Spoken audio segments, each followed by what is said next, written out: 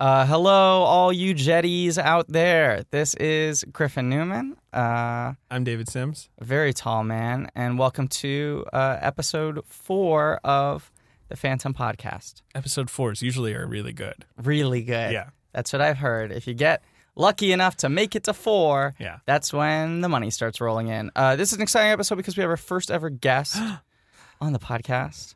Hello. We packed him in. He is an incredible comedian, an actor, and comedic actor. All three. Yeah. Proper titles. The triple threat. Yeah, get all those hyphens in there. You might know him as a member of the Stepfathers, the famous improv team at the UCB Theater in New York City. You may know him from his work on The Chris Gethard Show, or you may know him for his long-running, right? Is that fair to say it's been long-running at this point? I think a year. A year? That's long running. If we're talking about what, I mean, it could be talking about long-running difficulties. Talking about your life. His long-running gym membership. No, his long-running late-night talk show he hosts called The George Lucas Talk Show. Which we just played South by Southwest the other night. How'd it go? It went very well. It was very fun. So interesting comedic choice to fashion a... You haven't actually introduced our guest yet. Oh, his name's Connor Ratliff. There we go. Hi. Sorry, just wanted Hello. to... The great Connor Connor. Ratliff. Would have been great if we'd gone the whole hour. And Connor Ratliff. Connor Ratliff. I assume, because, American Graffiti was a big movie at the time. Sure. But, hasn't really lingered as a classic in the culture as much as you think it would. I think it gets its dues, but it's not like... I think it's still one of the most profitable movies of all time. Oh, yeah. That's true. In terms right. of how That's much it true. costs to make and how much it has made over the years. But at the moment, it doesn't loom very large in the zeitgeist. I'm surprised by how many people of my generation have not seen it. Because it's a very fun, very watchable movie. Yeah, and there are other movies of that time, similar ilk, Grease, whatever the fuck, Yeah, Like that's absolutely right. 50s that are about coming the of same age. culture. Happy Days. Yes, Which yeah. endures. Yes, and was really kind of just a lift from Total American ripoff. Graffiti. Yeah, whitewashing. THX 1138 was a cult classic. There's one other one I'm forgetting, and then The Phantom Menace was the only big, still zeitgeisty film he's made. And you're starting a talk show about him in the year 2014, running to 2015. Are you that big of a Phantom Menace fan? Well, my sidekick in the show is Jar Jar Binks, played by comedian Sean Diston. Of course, the great Sean Diston, the great Jar Jar Banks. Yeah. But I think you work with what you got, and there's no shortage. Even if you were to limit the reference points to one Lucasfilm, I think you could still build a talk show around it. Because I would say every project that Lucas has done, you can call me out on this if you disagree. Good or bad, you can point to it and say, this is why this is important or significant or influential. I would agree. Yeah, absolutely. I would agree. Especially Strange Magic, which he recently produced. Is important in that it finally lets us know what songs were on George Lucas's iPod. It lets us know that. It also broke box office records. Did it? Yes. Please go on. No animated film opening on 3,000 screens has ever grossed so little money. What was the opening weekend for Strange Magic? I don't remember. I just know that was the record. But as George Lucas in my talk show, I always say it broke box office records. And when people call me on it, I will cop to what the it. record is. But it is doesn't matter. If you break a record, you break a record. You're in the books. The fact of the matter is you're making history. Making movie history. Right. Making movie history. And it's due out on DVD in a few months, I believe. Sure. I saw a report online that said estimated May 2015. They just figured they're ballparking it there. Yeah. Do you know if there are plans in the works to release it on Blu-ray and digital platforms, or is it only going to be a DVD release? I absolutely. It's going to go straight to bargain bin. Blu-ray, digital. I think a lot of this stuff. As far as I know, American Graffiti is not streamable except maybe as a purchase. I think that's one reason American Graffiti is a little less well known. I think now. the second it's a little American. harder to see. I think, like with anything now, if you want to get to millennials and their ilk, you got to have it be an easy click away. Yes. And I think if American Graffiti was on Netflix tomorrow, everyone would be watching Absolutely. it. It's very, we're just sheep, gnawing at the cud of, I'm going to end this metaphor before. There are a couple of think pieces out to make teenagers feel like they have to see it. Sure. Yeah. Maybe tell a them Bobby listicle. Durst confesses something at the end of the movie. I don't know. Yeah. Anyway, so the purpose of this podcast is to nail you to the wall, just like the Jinx nailed Bobby Durst to the wall. All right, let's do it. We want to jinx you. By the way, we record these podcasts a month in advance of their release. That's right. Yeah. That's right. This reference is hopelessly outdated at this point. One of my jokes that I came up with on the fly during the South by Southwest show that I was proud of and it went over pretty well was that George Lucas was under the impression that The Jinx was a TV series that starred Jar Jar Binks. Thought that was his new series, and George watched 4 episodes before he finally he realized figured it out. this is not Jar Jar's new show, The Jinx. Because it does feel like one of those things when like Puff Daddy became P Diddy, that like Jar Jar Jinx would just be like, no, call me so The Jinx. Yeah. Call me Sir the Jinx. He thought that all the blinking was like a foreshadowing of like Jar Jar blinks, like that was a little bit of a like he's on his way. Yeah. Jar Jar does blink very deliberately in The Phantom Menace. His blinking is he moves his whole head just like Robert Durst. For you listeners at home, David is moving his whole head while he blinks. Yeah. All right. I'm in a different corner this time. I like it. I'm settled into my corner. Jinx, Jinks in your mind was what Lucas was thinking. Right. Well, no, I thought it was like changing it with like a cool new rebranding. Okay. Like, don't call me Jar Jar Binks, call me The Jinx. Yeah. The Jinx. The definite article is this important part of Here that. come the Jinx. Here come the Jinx. Yeah.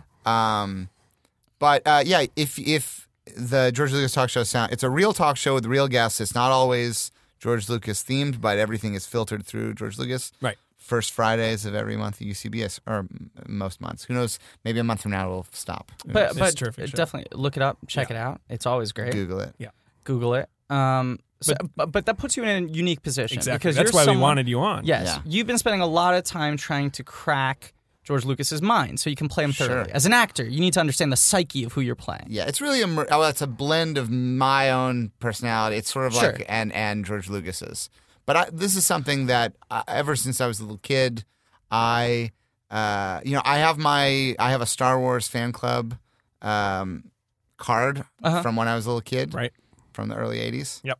That's crazy. Did something come with that? What was there like a free gift or toy that came with? Or No, was it just but a card? you had a subscription to Bantha Tracks, which was I think I was That's in a the great title. I didn't know that was the name. That was the name of the newsletter. And I think the year that I was a member, I have these things to show. Without saying too much, it's clear that I signed up for this fan club a little too late.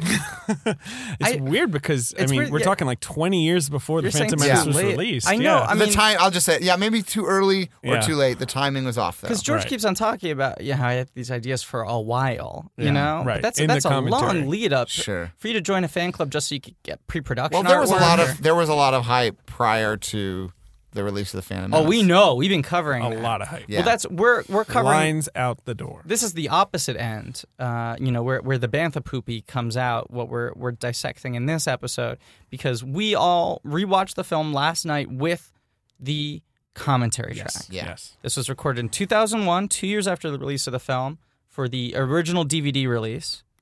And it's him with a bunch of other Ben Burt. I think it's Ben Burt, the sound designer, the producer Rick McCullum, yeah. and an editor of some. That's right, kind. yeah, and Dennis Muren, the visual effects lead And guy. Dennis Franz from NYPD. Dennis Blue. Franz is there. Yeah, it's weird. He Franz talks the whole Ferdinand. time. Franz Dennis Ferdinand, the Franz, band. yeah, Franz. Yeah. Dennis Franz Ferdinand. Yeah. When they merged in a teleporting accident. exactly. Yes, right. Yeah. When And Dennis became Franz one being. was the leader of Franz Ferdinand. But this we finally got to really dig into the film in George's own words, how he views it, knowing that the response wasn't great. I suppose so. He sort of skates around that. They don't acknowledge. Lucas doesn't acknowledge that. I will say that the first comments on the commentary track, I'm not sure who it was, are the most acknowledgement of any negativity, because they were like, man, those first 2 weeks, the executives were freaking out. Like, they're not as excited about the way the opening title, like, that the problem in those first 2 weeks was, like, that they don't like the way the music and when you see Star Wars at the top of it, that it wasn't getting the same reaction that it did back in the day. Yeah. When other films, I mean, of course, Similar films, yeah. across the decades of cinema history, Yes. a lot of movies start out with credits and music.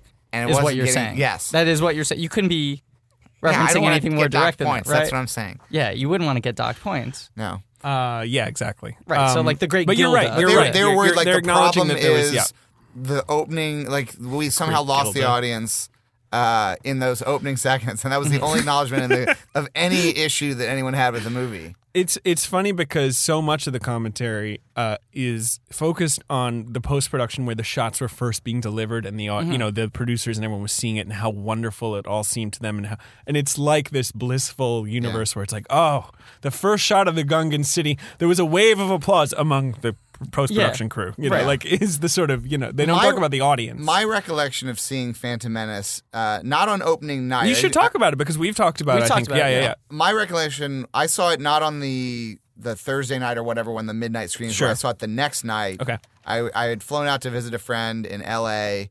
and so there'd been 24 hours or close to it of chatter. So we already knew people are mumbling about it. Right. But it's still, the internet is a little more infant, so like it's a little less, you're not going to just have it ringing like in now. your ears. It wasn't Twitterscape or anything. Exactly. But this is a movie that had a fan club established for 20 years It's prior true. to its release. And So you there were a was- member. Yes. A card-carrying member. Yeah. I remember the opening 15 seconds worked gangbusters. Yeah, they just Like, went over like a charm. I remember when the first thing, because I mean, I remember when that opening chime rung out, I remember gasping. Wow. I remember being like, it's happening. Yeah. And then shortly after that, I remember as soon as the text crawl started, being like, that's not great.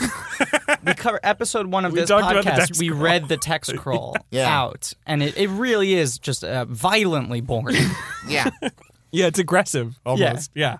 Yeah. And then there is... But that's the only thing that's criticized, really, Is in that the opening, commentary, yeah. is the opening, which is, I would say, they nailed it. just the... that's great so far. It couldn't have been better. You know how when there's a political debate, you'll see the sort of lines of audience approval Yeah. going up. So, it's at 10 Yeah. right at the start, and then the slow decline begins Yeah. immediately after that. Yeah. This was the thing that jumped out to me immediately from listening to the commentary. And just to restate for Connor and our listeners, the goal of this podcast is, as always, to try to figure out what this movie's about. Right. And we're so trying to get at yeah. the themes of this movie, what it's trying to tell us. What is the Phantom Menace about? If we can about sum its that up world and quickly. about our world. And we're bringing you on as someone with insight into George Lucas's mind. We're listening to his commentary to get a sense if we can reconcile these two things and figure out at least what he thinks it's about. I mean, Lucas said at one point, one of the major themes of the movie is biology versus physics.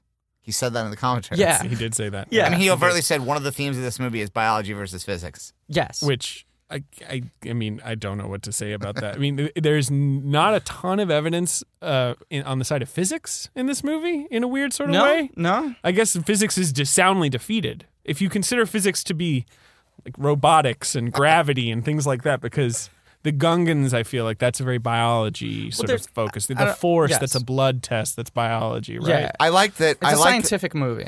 Just to while it's in my head, I really liked that Liam Neeson talks about the midichlorians and keeps referring to them as bacteria.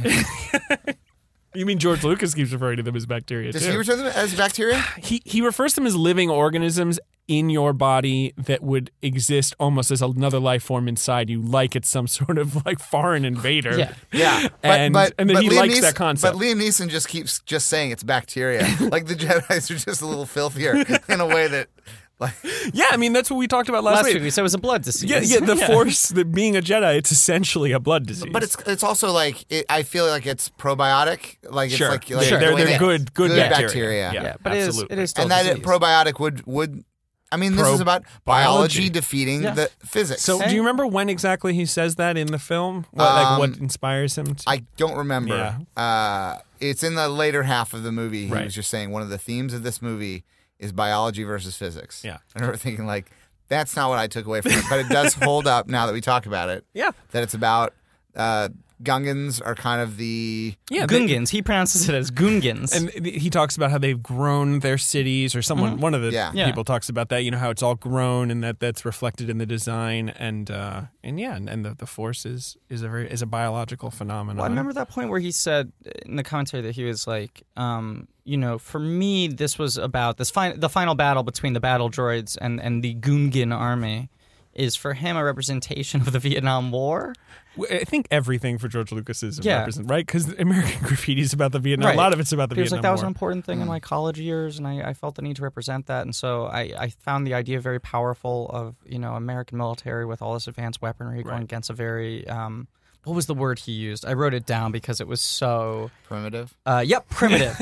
A primitive culture. Thank you. Mm-hmm. He was like going against a primitive culture. I don't think he meant it as a pejorative, though. No, he didn't at but all. I thought it was an interesting choice of words. He means it in a positive way, but I feel like that's where George Lucas often trips himself. Yeah, because I feel like he probably thinks the Vietnam War is biology versus physics. I think he probably does. Physics is just the wrong word. Yeah. He's using the wrong word. Yeah. Because physics is like the imaginary forces, or the unseen forces that sort of guide all sorts of behavior in energy and matter. It's not robots. Like trees versus robots. Yes. I think he means robots. Well, the Vietnam War thing, he was saying, this idea of like, it's biology versus technology or whatever he said. And this film is coming out 20 plus years after the end of the Vietnam War. Oh, yes. A comfortable 20 years after the Vietnam War. And the implication is that the battle droids represent technology advanced weaponry. Right, but the clumsiness therein. Right, and the Gungans are the biological, organic, primitive culture. But you look at them, the battle droids are robots, right? Yeah. Okay, so that's some pretty advanced technology, but they don't work super well. No, and they're governed from a central computer, which is their undoing. But they don't seem to have much in the way of their own intelligence. No. They don't function very well. They don't walk very well. They walk very slowly. They plod. With a duck butt. Yes. And they can be defeated very easily. And in terms of weaponry, all they have is just a basic blaster. Yeah. The Gungans, on the other hand, even if you're telling me these are organic weapons, they have force field bubbles. They have a force field bubble, which is remarkably effective. They have giant dinosaurs. Yep. They have like laser shields. Yeah. And they have these exploding bombs. Yeah, the plasma bombs. These like grenades of pure energy. That they harvest from the water. Right. Okay, so even if all this stuff is organic and they harvest it, their technology is far more advanced in terms of the weaponry. And they don't discuss this at all, but I do think that it's an important factor in understanding this conflict between the surface people and the water people. Like they obviously have aggressively kept everyone out of their territory with this. They are not a peaceful people at all. No. Naboo, upstairs, they're pretty peaceful. They as they keep repeating, we don't have an army. Yeah. We're a simple, group of Romanesque, art people who all like live in palaces of marble columns, but they don't have much of an army. The Gungans, I think, are the aggressors. The Gungans. Sorry. The Gungans. Well, that was another interesting point he made. We're jumping all around here. But we are. But when they first go to Naboo, he said the whole idea was that he wanted Naboo to represent a culture that's focused on beauty rather than technology. Yeah. I actually liked that point that he was trying to make. I did too, and that kind of goes to our point, our analysis from at least that's why episode 2 of our podcast, that the film is maybe this rules of the game-esque takedown of bourgeois culture. Yeah.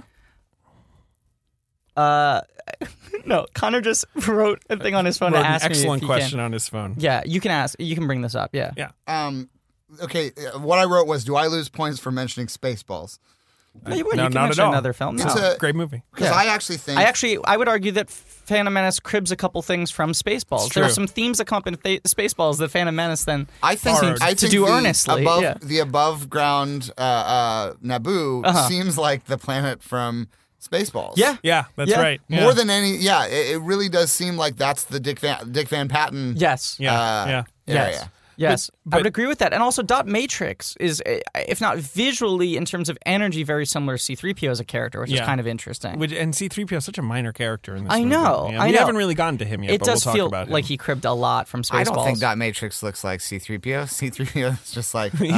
I said not visually. Well, in terms of energy, personality. But Dot Matrix is golden. Yeah, well, who visually Dot Matrix does look like, and we do have to talk about her because we have to talk about her every week, TC-14. TC-14. Yeah. We talk about TC-14 Hottest a lot. bitch in the game. TC-14 TC-14 is the shiny silver protocol droid who serves the tea in the first scenes of the movie. Yeah, Right. yeah. If there's a larger sort of character arc, Played for by Lindsay Duncan, by the great way, Lindsay Duncan, which we discovered last week. Noted British character actor. if there's a larger character arc for the two of us, David, on this podcast, I think it is us getting comfortable enough in our discussion of Phantom Menace to acknowledge that we both just want to fuck the shit out of TC-14. Yes, I think that's maybe more important for you, but it is important for both of us. Yeah, or your id is showing more, I guess. Okay. You let it rage publicly, whereas I'm a little more repressed. Yeah. Well, Because you often say you want to fuck the shit I out would of love TC-14. to fuck the shit out of TC-14. This is the first interesting thing that jumped out to me in the commentary, because it starts almost like second 5. And just to talk about the commentary, it is an edited piece of audio. It is not the sort of classic DVD commentary where they just sit on a big fluffy couch and they're like, I have a story about this, and they chalk out. It's 4 or 5 different people talking, and they're all edited together. Yeah, and it's then like- Dennis Franz talks over the whole thing, which is really confusing. Yeah. Go on. It's like they just recorded everyone like free associating about the film and then cut together the best bits, which And overlay them to the sort of roughly corresponding Yeah. points. Yeah. You were talking about how they were disappointed by the response at the opening credits, the fanfare, the 20th Century Fox fanfare, then the silence, then the boom, and then the scrolling thing. God, it's interesting to me from the moment the commentary starts, he keeps on talking about Star Wars as a larger franchise. Like, he keeps on saying things like, and of course, this is how all the Star Wars movies begin. And I think this is a big point as to why Episode 1 fails, is because he was so concerned with the future movies he wanted to make in this franchise. Yes. It keeps coming back to this point that we knew this was meant to be a big franchise. This was Episode 1. That implies that there would be a 2, a 3, a 4, maybe even a 5, a 6, who knows, a 7. Ooh. That 7th one sounds really exciting. I mean, overkill, but we're Fast and Furious are up to 7 entries right now, and it's showing no wear and tear. And Fast and Furious began after The Phantom Menace. Yeah, 100%. Definitely influenced by it. Yeah. But it goes to this point. He keeps on saying, like, throughout all the films, I want this to be a recurring theme. And I think that's a problem, is that he wasn't putting enough focus into just making Phantom Menace engaging on its own. He was too worried about the world he wanted to build later. Right. He talks about this as setting the scene, explaining the characters, setting up the plot. He says that. He says the Phantom Menace is act 1 of a play. Yeah, and it says the whole point is to introduce these characters. Yes, absolutely. And he gives every character a little hero moment, in his eyes at least, like R2... D2, fixing the shield generator. I would say, at the risk of making the title perhaps unwieldy, that I would rechristen the film Star Wars Episode 1, The Phantom Menace. You gotta start somewhere. I think that would give it a sort of a self-deprecating whimsy that might have been useful. Just a little bit of like, buckle up, because look, it's all about the potential. This might get good. Yeah. This is actually an important point to state, just because, if any of you folks listening to this episode are just kind of Ratlet fans who didn't bother listening to the first 3 episodes, you need some background on it. Phantom Menace was meant to be an epic saga, right? I think the Star Wars film series. Yeah. And it just never happened. It never materialized. So we only have the one Star Wars film called The Phantom Menace. Mm-hmm. And if someone were to reference other films, I wouldn't even know what they were talking about. But George frequently talks about his other planned films, yes. The plans. Yeah. How he thinks these characters are going to turn out. Another interesting thing he talks about is he states repeatedly over the course of this commentary that the film is told from the point of view of the Jedis. Yes. Which I would argue it isn't really. No, not really at all. But it's an interesting point that he's like that they are sort of almost unimportant actors who sort of move through the plot of the film. Yes. Influencing it, but it is really Amidala's tale, Naboo's tale, told through their eyes. He does say that. He Yes. says she's the main... She's the protagonist in a way, Which but I would we're not also seeing disagree it through with. her eyes. Who do you think is the protagonist of the movie? I think one of the biggest problems with this movie is that it doesn't have a protagonist. It's like Magnolia. It's like like- shortcuts. It's very Altman-esque. It's in Nashville. Yeah. Yeah. It is it's a 3 protagonist movie. It switches abruptly, almost shudders between the 3. Yeah. It's Amidala for the first third, and then it's very much an Anakin movie, and then at the end, bizarrely for like 20 minutes, it's an Obi-Wan movie, and you barely understand that character at all. Yeah. But it's suddenly about his pathos. But I would argue the film lacks, watching it, despite George's intentions, lacks a central viewpoint. This is the perspective from which you're viewing this film, and lacks a central character in relation to the story, whose thread we're really following emotionally. I like his idea of Amidala and then the Jedis is our sort of ground, but like he doesn't quite pull it off. I think one of the big mistakes that I learned about through this commentary track is that she said, Natalie Portman said, I worked on an accent for this character, and then George didn't like it, so he threw it away. I missed that. She had a different accent. I think one of the problems performance-wise with the movie is that actors who are normally great even in movies that aren't great. Like Sure. we've seen Liam Neeson be great in movies that aren't great, or even be just very good in movies that aren't great. Liam Neeson has almost made a career out of elevating subpar material. Yes. And I would say that he's not bad in this, but he is No. at the low end of his he seems range. detached. Yeah. Yes. There are very few moments where he's allowed to be as interesting as he is naturally. I agree with that. Yes. And I think I know there's a lot of fan commentaries for this movie that you can find online. I don't know if anyone has bothered to edit together I think you could edit together a very interesting commentary track for this movie using interviews that various actors and people involved in the movie have given over the years. Because one of the stories that's most interesting about the making of this movie that's not referenced at all in this commentary track I think I know what you're about to say. who's the actor from the Limey? Terrence Stamp. Yes. Yeah, Terrence Stamp shows up to film, and he thinks he's going to be filming a scene with Natalie Portman, and instead it's a green screen and a ping pong ball. Right. And he's like, "What is this?" And they're like, "Oh, that's just look at that as if it's Natalie Portman." And he was like, "Fuck this!" Like he just did not. He was done. He was like, "I'm not going to do if you ever do make any more of these, I'm out." Right. Yeah. And I didn't know that he could have been in sequels. I didn't know that was a He possibility. might have had the option in his contract, Yeah, but none of those options were Yeah, picked up. Well, of course. but he made it clear. No, thank you. I think the plan was. Did he do the scene? Because he does, of course, have one He's in scene. it because he showed where up. he talks to her. But he made it clear. I know the deal is that I keep coming back for these, but I will not. Wow. He was like, "This isn't what I do for a living. I don't show up to talk to your ping pong ball." Right. Well, and I mean, it's been, Liam Neeson took a break from acting, right? Because he was so Worn out. making the film for the same reasons. I think Yeah. worn out acting against nothing. But before we move away from Terrence Stamp, I just want to quickly note that I have read in perhaps that same interview, that same quote, that he was disappointed not only because he had to act against no one, had to act against a ping pong ball, but specifically he did the movie because he had a crush on Natalie Portman, Ooh, wow. who at the time was 14. Terrence Stamp was... I don't know, 108. Yeah. He's an old man. That suddenly shifts the story Yeah, into that's one where true. it's like Lucas is the hero of that story, where he's like, He's "Nope, like, I'm keeping Natalie Portman away from you. You're Get gonna- me a ping pong ball. talk Stat. to that penguin. Talk to that ping pong ball as if it is something that is illegal for you to do with." I think Natalie Portman may have been 16. Oh, which in England is age of consent. That is correct. It is. So That's all why they having filmed grown up in overseas. England, That's yeah. the only reason It's they all filmed in England. Right, Terrence Stamp insisted. Film in England. No, film I mean- with her. Wait, what's this? I can't be with that. It's a ping pong ball.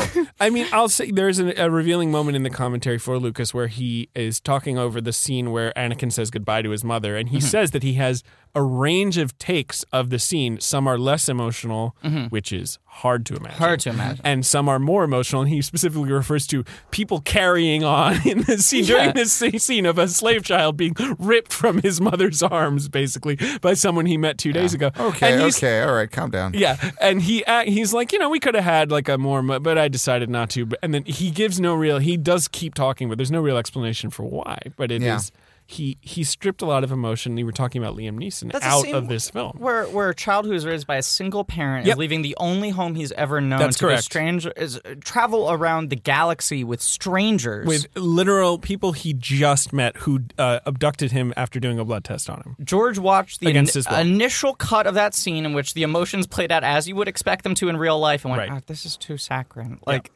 This is too melodramatic," and cut it down more and more, which speaks a lot to his priorities. I'm not trying to brag here, but I did appear on one episode of a French TV show called Taxi Brooklyn South. You did. I didn't know that there was South in the title by the end of it. I thought it was just called Taxi Brooklyn. Maybe they dropped the South. Yeah, who knows? But Counselor, you better be going somewhere with this. yes, there was the director of that show, who I will not state by name, but you could very easily figure it out, who has directed a lot of Liam Neeson action films. It was a 10-page dialogue scene, and I was only supposed to film for one day. and we spent the first 8 hours filming a foot chase that took up 2 sentences in the script. Right? So it was just 8 hours of I wanted moving close up at the feet and the hands, Sure. and the gun, and just all these different tracking shots. And at the end of the day, we were losing light. And they were like, oh, we only have 45 minutes left to shoot the dialogue. We have to start the dialogue scenes. And he just like turned to me and the other actors inside and went, yeah, I guess now we do the blah, blah, blah, blah, blah. And it was like, this guy is so uninterested in working with actors and capturing dialogue and doing any emotional scenes. He just likes shooting stuff moving around. And George seems to sort of have the same sentiment. Old Georgie Porgy. He says, I mean, not only, the thing about cutting the emotion down, but he also keeps on talking repeatedly throughout this commentary about how he views it as a silent film. Yep, which I thought was interesting. He doesn't think the dialogue's important. Yeah. He wants it to play perfectly without the sound, which is interesting because it would not make any sense without the sound. It would be nice to look at. I would like to do it as a future episode. It's got to be kind of hurtful to Ben Burt. Yeah, definitely. And John Williams. That's a good point because Ben Burt's work defines the film. I would Probably argue more it's than the strongest dialogue. element of the film. Absolutely. And without that, you do lose a lot. But without the dialogue, you could probably basically understand what was going on. I think in certain ways it'd be... It's told in very broad... He's a very old-timey director in that way. But I want to suggest for a future episode, because I know you guys were talking about like the sustainability of this podcast, like how long can you... Right, yeah. I would say that for one of the episodes, you should take a piano score from an old silent movie. Anyone, like The Gold Rush by Chaplin or something like that. Sure. And just watch The Phantom Menace with an old time piano score. I'd love to do that. That's what good. Steven Soderbergh did with Raiders of the Lost Ark, Right. which George Lucas produced. He converted it to black and white, and he cut all the dialogue and sound effects out and played Trent Reznor music underneath it to show how strong it worked. But I want old-timey piano this sort of music. jangly... Dun, dun. Yeah. He does repeatedly say, he goes back and forth between whether it's a silent film or whether the entire movie is music. He keeps on harping on and on throughout this entire commentary. It's like the film is a symphony. Oh, Yes. it's a symphony. It's like a jazz piece. What do you think of John Williams' work in the movie?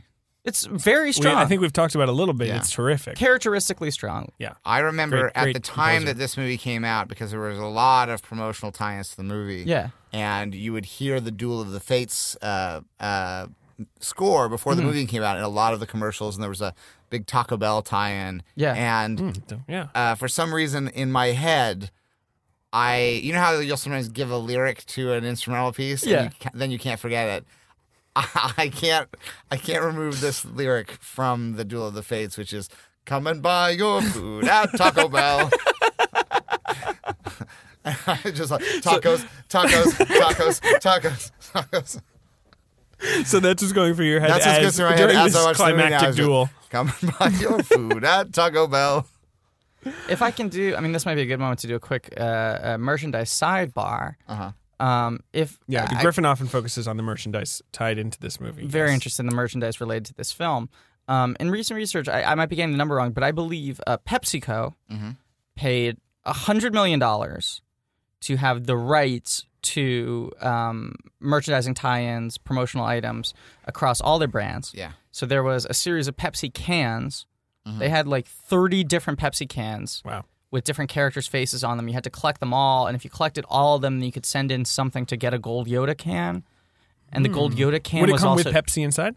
Yeah, so like Okay. people were like buying Pepsi cans, then emptying them out, and then creating walls of Pepsi cans in their homes. Lord. Like it wasn't like blind. You would know. You'd have to go into a Of bodega course, and yeah, dig right. through and go, I need a shimmy. Like I got fucking 8 Mace Windows, you know. Yeah. But the other thing was, not only did they have a Taco Bell tie-in, because they had overspent so wildly on this, the rights. Pepsi owns Taco Bell, KFC, and Pizza Hut, and it was all three together. Yeah. There was like a total of like. so you had to visit all 3 fast food chains to unite the set of whatever you Yes. were looking for. Yeah. I should mention this, even though this is a big diversion, but it's Yeah. important. No, that's Yeah. fine. That's fine. A few years before when this movie was announced it was going to be made. Sure. So you're like 13 years into your club membership at this point. Right. What year Yeah. are we talking? 1996. Okay. I created a website that was at the time that Yahoo was the main search engine, and it was not an engine so much as it was a directory. It was, yeah. It was curated. Yeah, you remember how there'd be little sunglasses next Yeah, to sites they things were considered cool, cool? yeah. Yes, yeah. And I created a character called Ryan Johnson, and the website was called Ryan Johnson's Star Wars Prequel Rumors. Yeah. That's yeah. amazing. That is yeah. amazing. We can't really discuss We can't why. discuss but why, yeah, but yeah, that it is amazing. mind-blowing. Yeah, it is. With a Y, though, I assume. Yeah. Ryan, yeah. yes, with a Y. I later made an independent movie that played at the Austin Film Festival, a couple of other film festivals. Called Brick? No, that was about this character that I'd created for this Okay. website, and what a nightmare he was.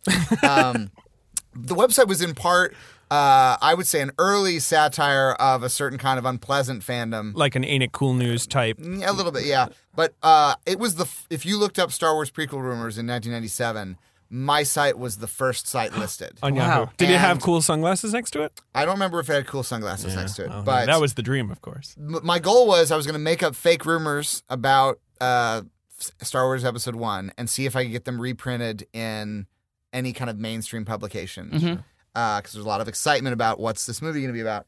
And so if you Google these words, if you Google Trinkies, Star Wars, prequel, and spin, Trinky. Trinkies, Trinkies, you will find a post by me, but also a Google Books archive of the Spin magazine issue that they did like a 4 to 6 page article about all the different rumors were online, and they were rating the various rumors. Sure. And my website was really overwhelmingly sampled for this article because I clearly had the worst rumors. So Mine were all you were fake. almost the baseline that they judged against. And you could tell like I was part of what made this article fun to put together. Is like, Right. look at these dopey rumors. They made a sidebar, which is maybe my greatest accomplishment, of various titles that were rumored for the film Yeah. in the Star Wars lettering that we would all come to know from Phantom Menace coming Yeah. out. My favorite of the titles was Trinkies Go Home. The plot of the first movie was that it was about Anakin's 10th birthday party, and that there would be a race of squirrel-like creatures with red noses called the Trinkies. And they would, at first, there'd be misunderstandings, but then they'd all come to be friends. So you can look that up and see some of the... Go home. I'm reading. What's amazing is that the other rumors that are being talked about here are all like spot on. They nailed that Liam Neeson will play a mentor of Obi-Wan called either Both or Qui-Gon Jinn. So, you know. Yeah. And one of those is a lot more specific than the other to get that right. That Yaddle, a member of Yoda's race, will be introduced. And as we talked about last week. Underused, but she's there. Yeah, she's the Although best it does say character. that she will have pink skin, a floppy ear, and a Dennis Hopper-style eye patch, which is not true. Well, that's a unfortunately. combination of Yaddle and Evan Peel. I guess so. Though, Evan Peel does he have an eye patch? isn't of Yoda's race, but he's missing an eye. Remember, he has the big scar across one yes, eye, right, and he's got right. long pink ears. And it does say that Jar Jar Binks will be chubby and 3-eyed, but still alien sidekick. So, yeah. And he will be a source of Ewokian hilarity. That's an adjective. Means nothing to me. Yeah. Anyway, with that, we were talking about the commentary. I think we've gotten off track. We got off track because that was really important. No, I want to read that website. We're like 7 layers away right now, but I just want to before I forget. Please. The point I was building up to with the merchandise sidebar. Yeah. Is to unite the you had to unite the 3 worlds. Each store represented one planet. So like, I see. One Coruscant. one was Coruscant, one was Naboo. Tatooine, Yeah. and one of them Must have been Naboo. was Naboo. Yeah. Yeah. Those are the 3. Those are the 3 planets in the yes. movie. Yeah. And so each restaurant only had items connected to one of those planets. Ooh, Coruscant must have sucked. That It's one. so shitty.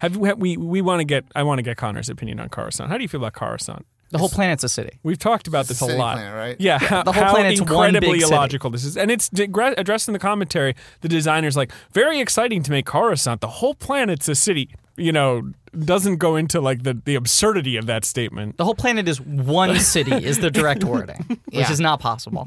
If you it just sprawls until it filled the whole planet, right? Yeah, but then how?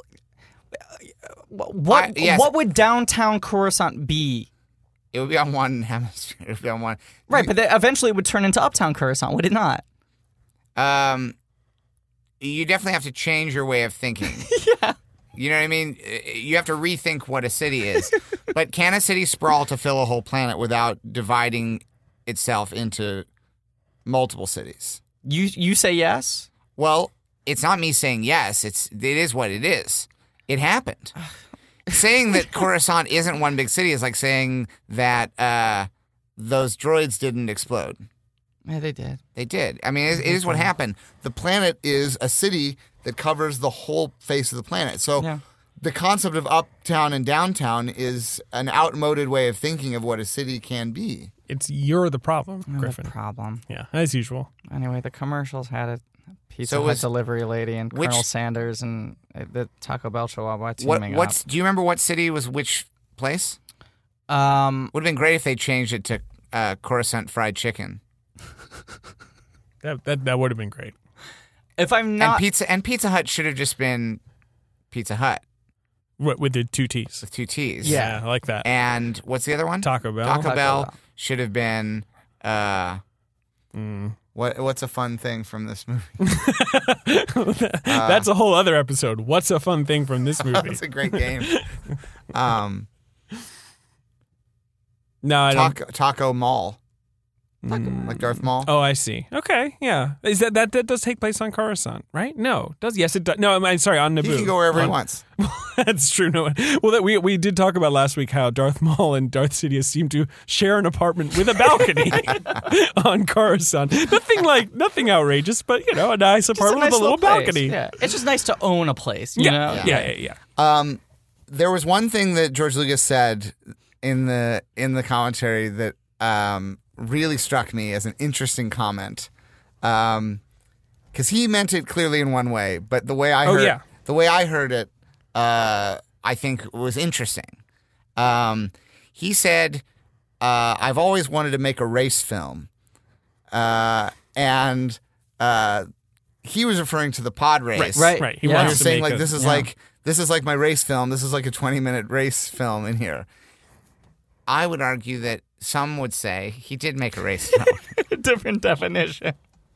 I mean, certainly that was the big reaction to it was you made a race film. Oh, and we've talked about that a lot already on But the isn't show. it interesting that he would even use those terms? He didn't say a racing film. Yep. A race film, because that's a real term from film history. A race picture. Yeah.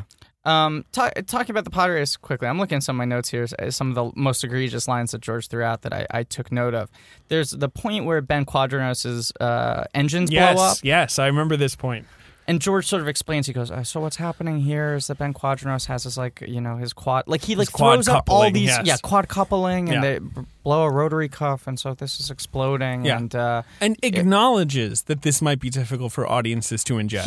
He says audiences won't understand what's happening here at all, but if you lived on Tatooine, you would understand what was happening. I wanted to talk about that. It's quite a moment that he says that, and then does not address what he means by lived on Tatooine. But right. I mean, he's saying within the fictional universe, of course, this is a commonplace pod race accident. Yes. As if, unfortunately the film didn't screen on Tatooine, so he never got to play to that audience. But it also feels like a humble brag to me of my imagination is so great. The concepts I've thrown out don't make sense unless you're a fictional character within the world I created. Where, in fact, almost everything in The Phantom Menace has some sort of real-world parallel. Absolutely. Much like the chance cube. Yeah, the chance cube. Is very much like flipping a coin to decide something. It's very much like a human way of deciding between two things. Rolling a chance cube. A chance cube. Like the thing that we all do every day, and we all own chance cubes. Yeah. We might not know the mechanics of a pod racer perfectly, but it's I've seen a fucking car accident, engine blows up. It's Formula One. That's all it is. That's all pod racing is, and Ben-Hur and things like that. But you wouldn't understand it unless you lived on Tatooine. Ben Quadrinero, so he was just, when he decided to be a pod racer, they were like, you got to have 4 engines. Yeah. Everyone else has 2, but you're going to need to have 4 with a name like Quadrineros. Or is it a family of 4-engined pod racers, the Quadrineros family? Oh, they name themselves after the engines? Yeah. Is that what it is? Or does the concept, in the same way that a family invents a certain concept far back? Right. Does the concept they just name it out after themselves? 4 quadrants go back to the first Quadrineros. They were how many? This many engines. I don't know how to count it. What's her name? Quadraneros. We'll make that will be the base of one. Okay, we should say if we took one away, how much that would be, and then that and that and that. Right. Let's have a numbering system. Should we call it that? Numbering? I don't know. We're really going back to the primordial sort of era. Yeah. Ben Quadraneros, who is we haven't talked about. What's the funniest joke in the movie? Oh, that's a good question. Is it Qui-Gon grabbing Jar Jar's tongue, which George Lucas cites in the movie as something he came up with that was brilliant and relieved the tension? And they all talk about how much they cracked up filming it. Yeah, which makes no sense to me because it's digital. How did they crack up filming it? I don't understand. Well, the idea of Liam Neeson reaching out and grabbing something in the air was apparently that funny that on a tense day of filming, they finally were like, we can do this. And they don't address why filming was tense. They don't really say why it was a hard day, but they do say it was a hard day and that really helped burst the balloon. Well, can I throw out a theory?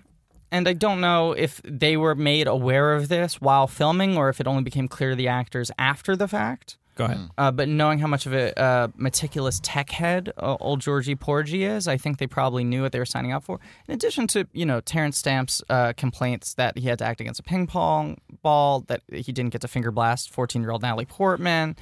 Another thing that I think was bothering the actors very early in the commentary when they're entering the trade ship, which we discussed at length in episode 1 of this podcast, he mentioned that a lot of the sets are built out of wood.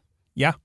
I think, I don't remember who says this, Rick McCallum maybe. He said a lot of sets are built out of wood, and of course they're meant to be metal in real life, and we didn't like the creaking sounds that the wood made. So 85% of the dialogue in this movie was dubbed later. He does say 85%. Mm-hmm.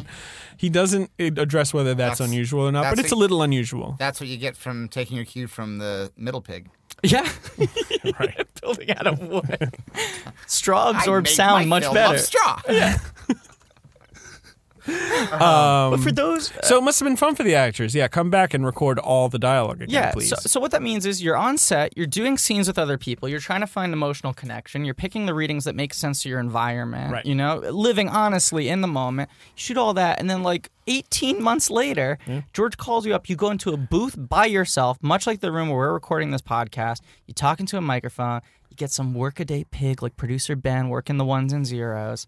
And they just go, okay, and we're going to do this one line at a time, beep, beep, beep. And you have to match up the exact way in which your lips move. Yeah, they're playing the footage for you. So it's not even come up with the best line reading you have today. You have to try to replicate the mood you were in, do it out of context, in a bubble. Yeah. It's very, very tough to do. And most movies, when there's scenes that are ADR'd in later, you can tell because they feel kind of weird emotionally. Yeah. Right. But most films, it's only like a handful of lines or during an action scene, something where there'd be a lot of noise, something like that. Yeah. 85% of the dialogue in this movie is ADR, which is why no character in the film ever sounds like they're actually talking to another person. Right. It sounds like a series of monologues. Yeah. And you've harped on a lot about Natalie Portman's voice in this movie. Yes. Connor points out that she had an accent that was thrown out. I will not have this discussed in a committee. But that feels like a 14-year-old who's like, I gotta say it the same. I gotta match up with the lips. Right. It's too enunciated. Yeah. Right. Yeah. I mean, that's a terrible job. Well, what can I tell you, Griffin? It's what happened. And the film is like music anyway. Yeah, I mean, so you're saying the major flaw in the movie is there's too much wood. in the design of it. It's literally to the acting base. is wooden, like the sets, and one caused the other. Terrence Stamp had wood. That's the only reason he came to set, because he had morning wood. That's right. Yeah. I mean, the movie starts with a joke pretty early. Oh, so on. We were just trying to discuss the funniest part of the movie, right? Well, let's just try and list as many jokes as we can remember. The negotiations were short? Is that the joke you're thinking negotiations of? Were short. No, that probably is the most successful joke. He delivers it like a joke. Yeah. Like, he's like, well, you're right. He's like, I'm going to tell a joke right now. Yeah. Qui-Gon is just like, whatever. There's a joke before that, though. Okay. Doesn't he say, I have a very bad feeling He about does. this? I have, and Lucas says it like there's a repeating motif in the film, and I have a bad, and it's a funnier one. Well, he even says that repeats throughout all the Star Wars movies, which is like, once again, don't fucking write jokes that you think will be funny 5 movies from now. You've only made one film, George. This is the start of a franchise. Don't load up your buffet plate too much.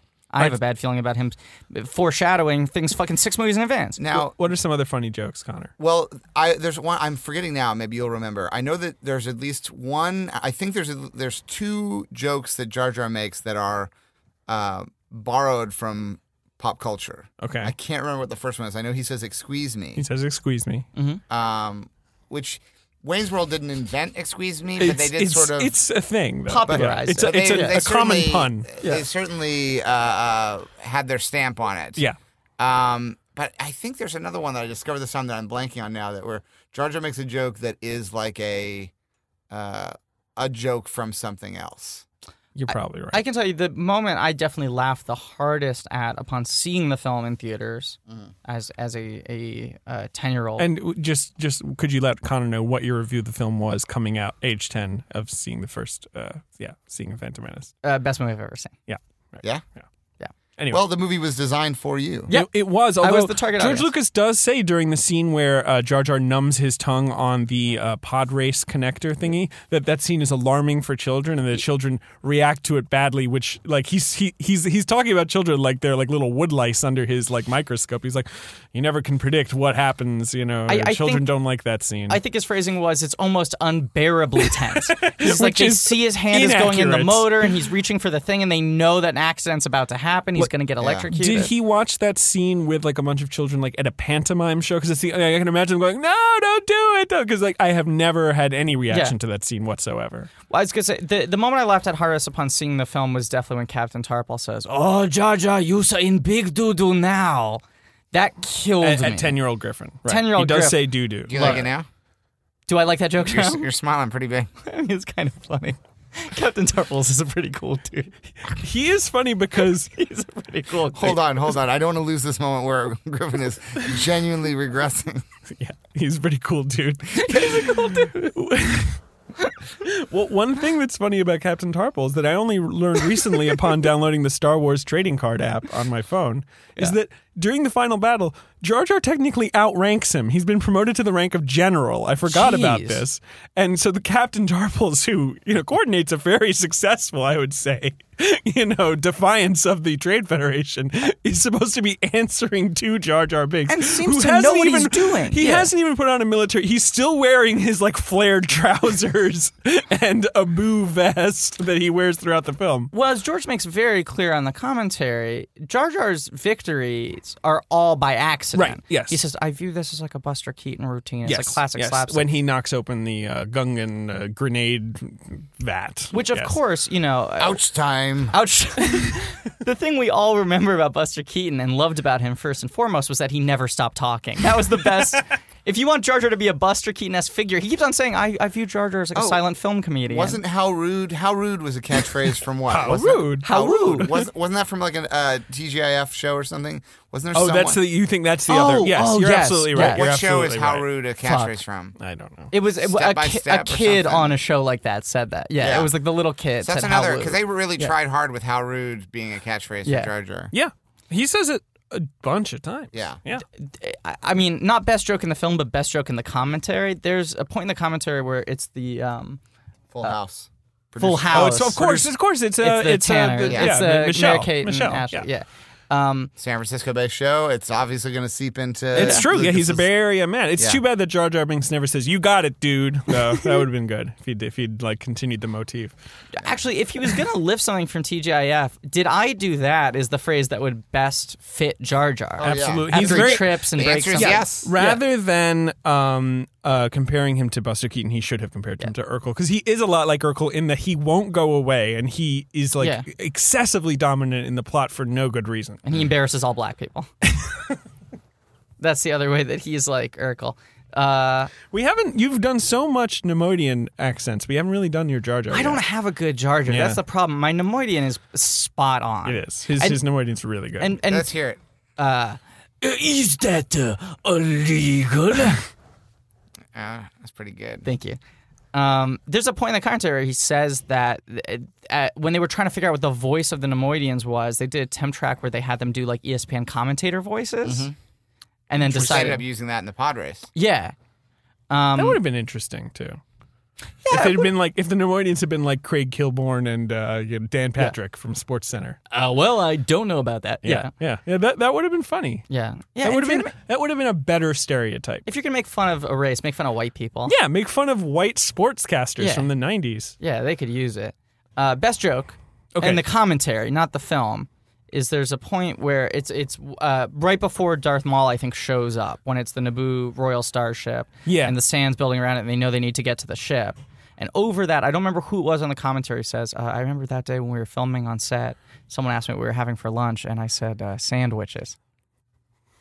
So that was a funny joke. Whoever that was, Ben Burt, Rick McCollum. I think probably Rick McCollum. Dennis Franz, Franz Ferdinand, Dennis Franz Ferdinand, was so proud of that joke on the day.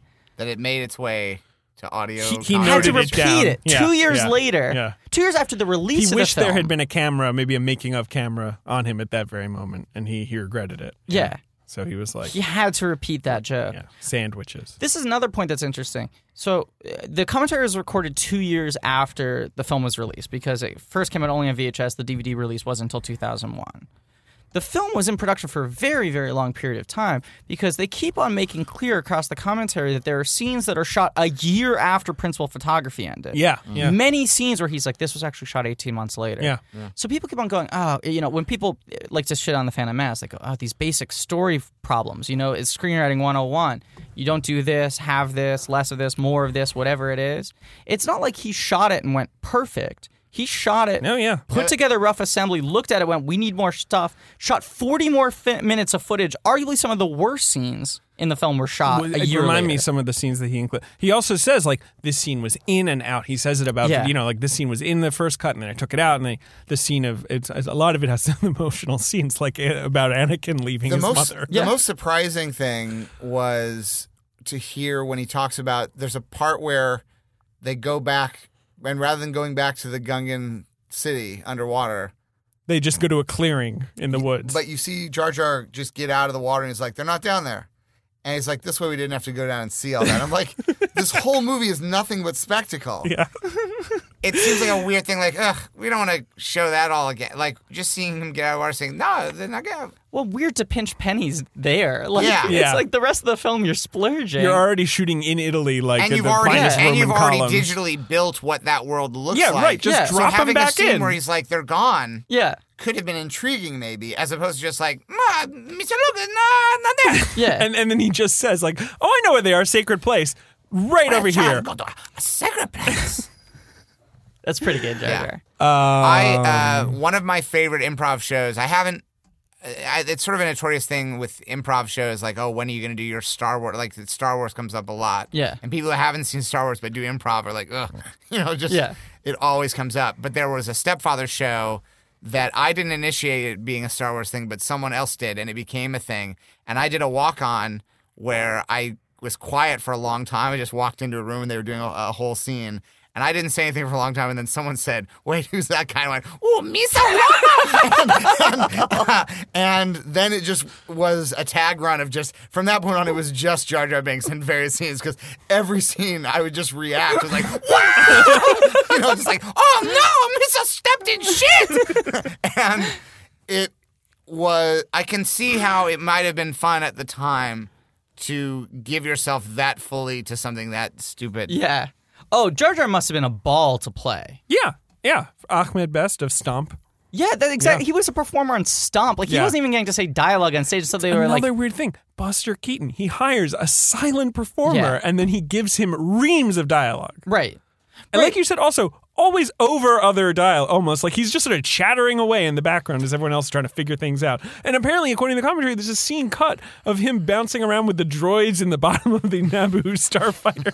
There was a whole scene where I assume droids keep popping out of walls and doors. And he's like, "Whoa, what are you?" And I wish that had been included. My favorite part of the commentary is they keep on saying things like, "We just felt like that was a little too much," or the first cut of this scene when the animators brought it to us, Jar Jar was overacting a little, so we had to tone it down. It's like, this is the toned down version? I can believe it, too. This is you reining it in? Yeah, I mean, there may have been versions where Jar Jar's eyes do Tex Avery, they pop out and grow huge.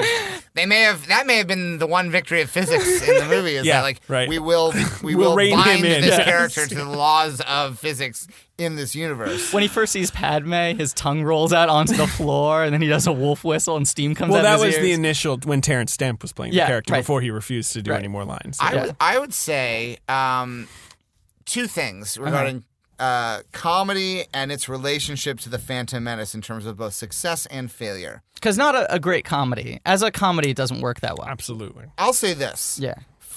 I actually respect the film for how big its failings are. I think they're bold choices. I think it was bold given the build-up for this movie that George Lucas, who did not have a reputation for, like, you know what he's great at, is coming up with madcap slapstick characters. There wasn't like you could point to and say, like, look at all of THX 1138. It's just pratfalls. Let's look at all the times that he's been great at doing this kind of comedy. That he decided, with all the anticipation, with the one guaranteed home run, knock it out of the park, this is going to be a smash hit movie. Yeah. He was like, I'm going to do this character this way. Right. To me, In this much of the movie. That is a baller move. On par with, to me, it would be as if instead of making a new Star Wars movie, George Lucas had said, I'm going to do a stadium tour where I do 2 hours of stand-up. I'm only going to play stadiums. And it's going to be like, basically, it's going to be like Eddie Murphy Raw. But with me. We're going to talk about sex and relationships. You'd be like, whoa, that's pretty ballsy. Exactly, yeah. I think the fact that I think it was a mistake for the movie, but I do have some respect for the fact that he was like, this is what I think is good. I'm going to do it. I think it speaks to the fact that this is even though it has distribution deal from 20th Century Fox, this is an indie movie. Self-financed. We've talked about that a lot. Yeah. And it was done with the full control of an artist saying, this is what I want the movie to make. Yep.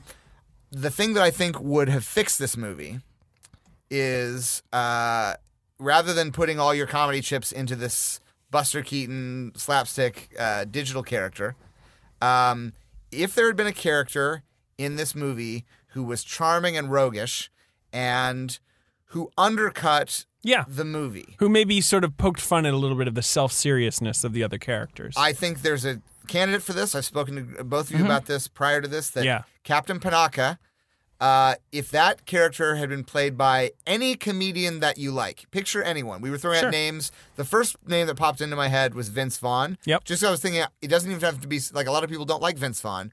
But at that point in time, he was, just emerging in a big way. Yeah. But I think if you put him into that role, another name we threw out was like Bernie Mac. If Bernie Mac would destroy it. And because basically that character spends most of the movie saying, this is a bad idea, I don't think we should do this. Yep. Which is a great angle for a comic character to have, to be like, listen, this is a bad idea. I didn't sign up for this. Right. How popular would a character be in a movie like this if he or she was like, listen, sister, I'm just in it for the money. I got to get out of here. I got other stuff I got to do. I don't want to be in a Star Wars adventure. I got my own stuff going on. Absolutely. I think if you cast someone charming and likable and allowed them to kind of say, this is bullshit. I don't like being in a Star Wars adventure. I got to go live my life. And then you keep wrangling him back into it. He's like, well, here I go again. Yeah, that sounds like that would be the key character in a Star Wars film. Yeah, maybe almost the fulcrum point for a lot of characters who are much more idealistic. And it doesn't have to just be a comic character. You could have given maybe Captain Panaka and Queen Amidala could have had a little fling or something. That'd be great. I think Terrence Stamp just entered into the running again, if that's the case. Yeah, he's going to have some harsh words for you. His agents are calling. That's right. I've written a list of jokes, roguish jokes. Terrence Stamp's a very funny actor. I shouldn't be really down funny. on Terrence Stamp. Tell him I'm coming! What if... No, but that is a good point. It's a great movie. David, you were saying right before you started recording that Jar Jar, at no point in the film does anything on purpose that actually advances the plot. He shows absolutely... The only skill he shows is knowing how to quickly get to the Gungan sacred place in the process of one edit,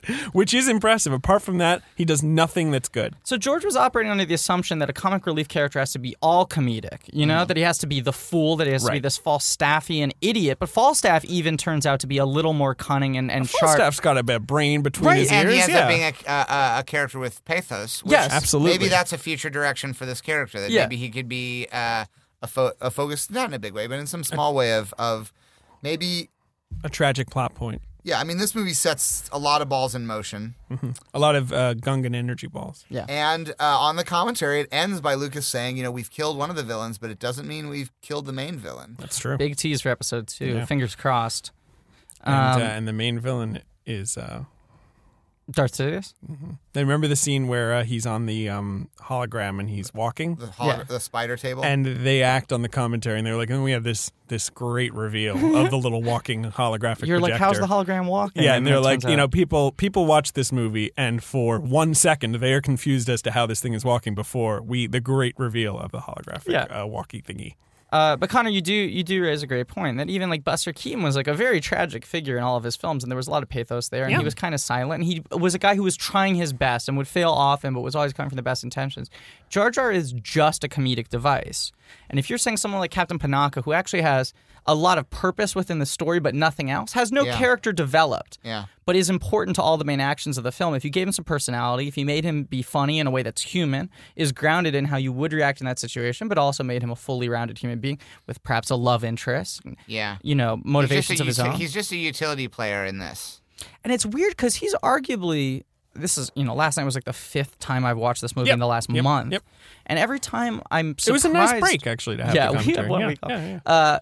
But every time I'm surprised by how large a character Captain Panaka is. I always forget because he's not thought of as being a primary character. He's arguably like the 6th lead in the movie. Yeah. He's in a lot of it. He's on screen a lot. He advances the plot a lot. He's like a big motivator. Yeah. But he's so bland and so undeveloped. He's a real straight arrow. He's just like a dude throwing out expository dialogue. That was a fascinating moment for me. There's the point where he's talking about the scene at the Skywalker home, Shmi Skywalker's kitchen table. Yeah.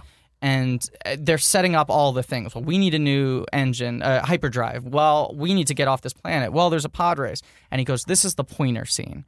Every movie has a big pointer scene where you have all this expository information that you have to get out, and it isn't fun, and it's really annoying. It's the hardest one to do well because you're afraid of losing the audience and boring them. He goes, a great example, probably the perfect pointer scene, is Raiders of the Lost Ark. So he throws out his own movie as a perfect pointer scene, but he goes, this was the tough one to get through. And the reality is every scene in The Phantom Menace is a pointer scene. That is absolutely the case. And Captain Panaka is a pointer character. All he does is say stuff that anyone could say, that a fucking Apple Talk could say, Yeah. You could replace him with Siri.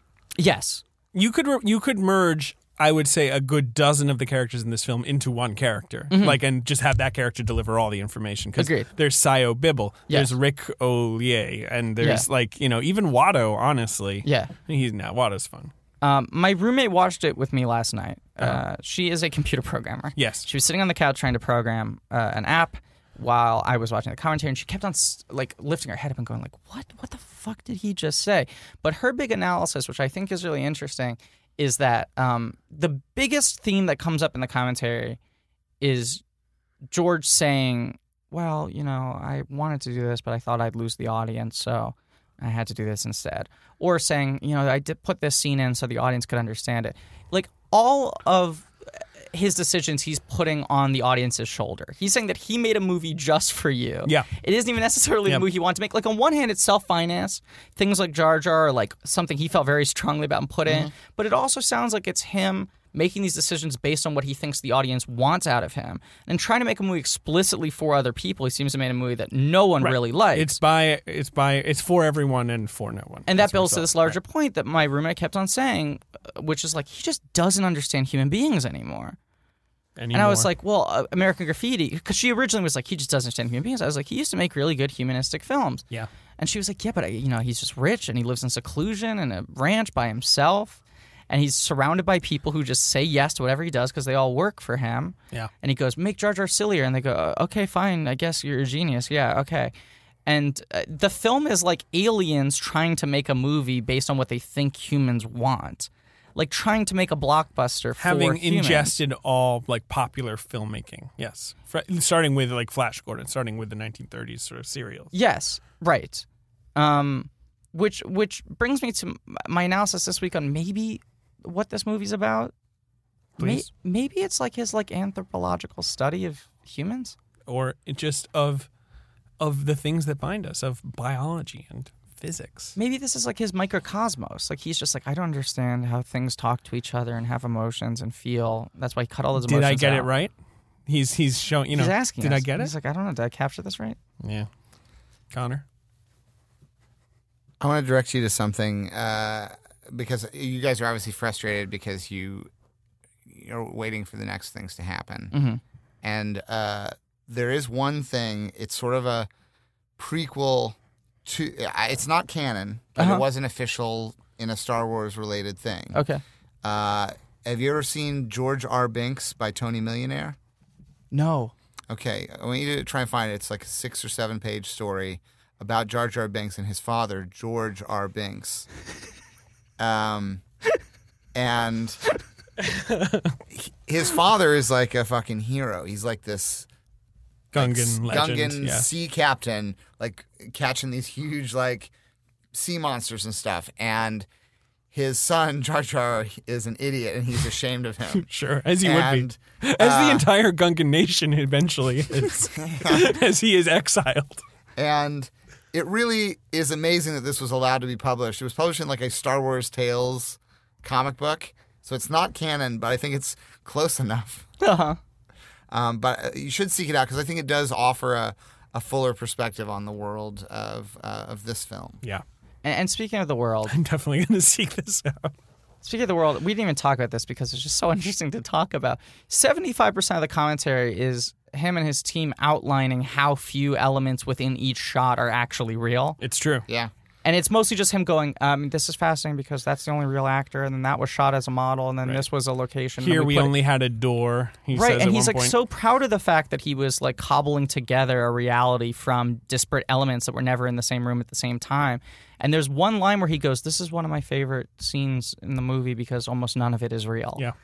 Which was like, wow. Yeah, I think you're referring to when the surface, the submarine thing surfaces onto Naboo. He says this is entirely animated. Yeah, I found this is the direct quote. He goes, "This shot right here is completely digital," and then he just pauses and he goes, "No reality at all." Right. Yeah. There you go. Much like his description of a race film, They no sound- reality at all is pretty fascinating. He's almost like the lawnmower man. They sound dismayed anytime they're talking about how they filmed in a real location, but then we had to match the sunlight, or we had to do that. Like I remember one person was talking about how they filmed. It's one of those like the Queen and her little counselor filming like in this real palace in Italy or someplace. Or Spain, wherever they filmed It's it. in Italy, yeah. Italy. And they're saying, yeah, unfortunately, like there were candelabras everywhere, and we had to digitally erase all those.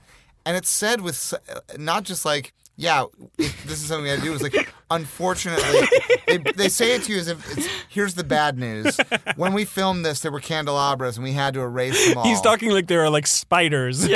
As if we, the listener, will be upset to find out that they had to do all this work to make a Star Wars movie. To me, that would be like saying, well, unfortunately, these characters aren't real. We had to hire these actors to play them. It's just like, that's not unfortunately. That's just you're making a movie. That is the process of filmmaking. Or it's not like candelabras that you had to digitally erase is so horrible. It'd Yeah. be like, unfortunately, we filmed in this place and there was human fecal matter smeared all over the walls. A murder had just occurred. Yeah, unfortunately, there were dead bodies when we filmed, and and that was really depressing. The presence of candelabras that they digitally erased should not be the source of such dismay on the part of the people who made this movie. It's just part of what happened. The whole movie takes place in space and alien galaxies. Why erasing candelabras is a bigger bummer than inventing a whole underground city? I don't understand. Do you have a take, to wrap up our podcast, do you have a take on what you think this movie is about? Yeah. It is about... It is about a political power play in which our heroes are unwitting pawns. Okay. So it's about good people being manipulated by forces they can't understand. by forces A Phantom Menace. by forces they can't understand. On one hand, some of them are man-made forces, bureaucracy and politics. There's political manipulation using the Trade Federation to provoke a reaction so that this can happen. But on a let's say that's physics. On a metaphysical scale. Yeah. But then on another scale, we have a virgin birth Yes. and a blood disease. Yeah. A magic blood disease. And this is an X factor, right? So there are the machinations of man making plans, villains that have yet to unveil their agenda, but we also see something that is beyond the control, something that happened that is a force to be reckoned with. Tangible reality versus forces we feel, both good and bad. Yeah, and since this is the beginning of a saga, we don't need to understand all of it, but we know that Anakin Skywalker is an important figure. Clearly, yeah. Otherwise, why would you devote this much screen time to an 8-year-old boy? And these things are going to have consequences on both ends. Mm-hmm. And I think we end with a victory. It's true. But there's been loss, and there is portent of perhaps terrible things to come. Who knows? We'll never get to find out. I don't know. I feel like, I mean, this is a very successful movie. I feel like we've seen so many different Twin Peaks is coming back. That's true. The X-Files is The coming X-Files back. coming 24. I feel like we were primed for some sort of reboot, certainly. Yeah. And as we pointed out last week, Disney did pay several $1 billion to buy Lucasfilm. You have to think, Yeah, I mean, a the Star rights Wars to this reboot is franchise. somewhere within their plans. right. A couple lines just to wrap this up that I wrote down that I just want to read verbatim. Please do. Because they jumped out to me. There's a point where when the Jedis are trying to break through the door at the Trade Federation ship, and he talks about how it's subverting, making the human creatures the invaders and putting all the monsters and the robots on the other side afraid. And he went, I just wanted to make the scene about Jedi Godzillas. He does say that. That jumped out to me. Yep. There's another line where he says, all the decisions in this film are musical. Even when there's no music, that's musical. John Cage. Yep. This is one, I don't even remember what it was in reference to. It could have been anything, where he just goes, so little of this is real. Was he talking about the film? Like sand through his fingers. There's a scene where they're reboarding the Naboo Royal Starship, and he explains how he wanted to give the movie more of a documentary feel. Mm-hmm. He tried More to than what? shoot it like it was a documentary. More than what? More than other movies. I guess. So he brags about how he had Jar Jar kind of out of frame, so it felt like it was a real tangible thing that he was shooting on set that he actually had to frame around. Yeah, these are my last two. Okay. One is that when they're talking about the animators working on the Gungan team, if one of the animators goes, most of the animators were working on Jar Jar. We had a much smaller team working on the boss. They refer to Boss Nass as the boss. Yeah. Or they could have been referring, we don't know, they could have been referring to the cutting room floor scene with Bruce Springsteen. Was he in the scene where Jar Jar avoids all the droids down in the starfighter? Was Yeah. he there too? Avoid those droids! How many? Look how many there are. 1, 2, 3, 4. Yeah. So we'll never know. We'll never know. And finally, My favorite revelation in the entire commentary track, when discussing with the special effects team the physics of Watto and how a creature could have such a big belly and be such small wings. Yes. and be propelled through the air on Yeah, such yeah. small wings, George said, I don't know. Just imagine there's helium in his belly or something.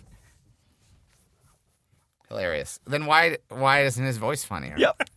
His voice is pretty funny, to be Yeah, fair. but if it was on helium, it would be funnier, right? Yeah. Definitely funnier. I have a great faith in the boy.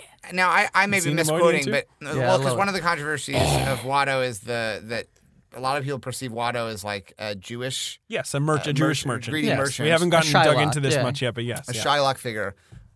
I could be wrong about this, but I seem to recall that a defense was offered up for this was something along the lines of like, we always thought he was like a greedy Italian guy or something. Like I may be making that up, but I seem to recall the justification being No, he's not Jewish. He's not Jewish. He's a greedy Italian. He's like a Guido, you know, like One of those grease balls. There is, I mean, it goes to this point of him not understanding humanity. The whole film feels like it's about like how fascinated he is by other cultures. I don't think he's consciously mocking other cultures, but he's so weirded out and he views everyone other than him as an other. Yes, and he's fascinated by the other. And part of the problem is, I think that I never fully accepted the people who jump to the Jar Jar Binks is racist. That's a racist thing, and it's automatically like a step and fetch it type character. I never fully am on board with that. I think the problems with the character are more fundamentally that the character's not funny enough. Sure. That I don't think there's a single criticism of Jar Jar Binks' character that you couldn't apply more stringently to the Donkey in the Shrek movies. Yeah, except the difference is Donkey's funny. That's why he gets away with it. Is funnier, is more comedically successful. Yeah, it's still always to me but it's also got Eddie Murphy as the voice, which means that my bar for how funny it should be is a lot higher. Sure, but I'm saying there's a reason why Donkey became like a beloved, popular character across 5 films. It seems like they're playing in the same archetype. To me, the Donkey character in Shrek always felt like the type of thing that young Eddie Murphy would have been making fun of. Agreed. As a stereotype, or as a character that's just more. It's more laziness than anything. It's more like settling for the first funny thing rather than deepening it and going for something more interesting. But I would say that one of the things that draws attention to the things that feel like, whether it's the Nemoidians or the Gungans or Watto, is the fact that the human or humanoid, because we don't know if they're humans, do we? They are We've simply talked humanoid. about it. Yeah, Yes, we don't know. It's a galaxy far, far away. Are so boring that the default is that. So the attempts to be interesting are really just first step attempt at being interesting. Yes. And Surface details. so Captain Panaka is so boring that he's not given any interesting character traits, and Jar Jar is given like baby step attempt at being quirky or interesting or fun. He talks funny and he is clumsy. Yeah, and I would say that the step towards making this movie less problematic for the people who look at it and just see like, oh, look at all these like ethnic and racial stereotypes, is that the default characters are so boring that it actually enhances the attempts to make these characters interesting. Is even more pronounced. Yeah, I would agree with that. Well, I think that's a great point to end on. It is. I'd like to thank Connor for Thank coming you for on, having being a me guest today. People can Google you, check out, you do Stepfathers every weekend, Yeah. and you do the George George Lucas Lucas Talk Show. Check it out. You have the 12-hour day podcast. Podcast. Great podcast. And It's 12 hours long. Each episode is 12 hours long. 12 hours long. We've talked some about Phantom Menace on there, I'm sure. I don't remember. Yeah. And the Terry Withers Mysteries. Monthly at UCB Theater. Just use your Google wisely.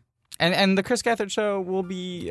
starting on Fusion, end of May. yes, end of May. Ask Fusion your cable provider to get Fusion. Get it now. It's the best show on television. Yep. And then you're a big part of its success. Thank you. I mean, this incarnation is going to be a blast. And so thank you for listening. Thank you for listening, guys. And as always, may the Schwartz be with you.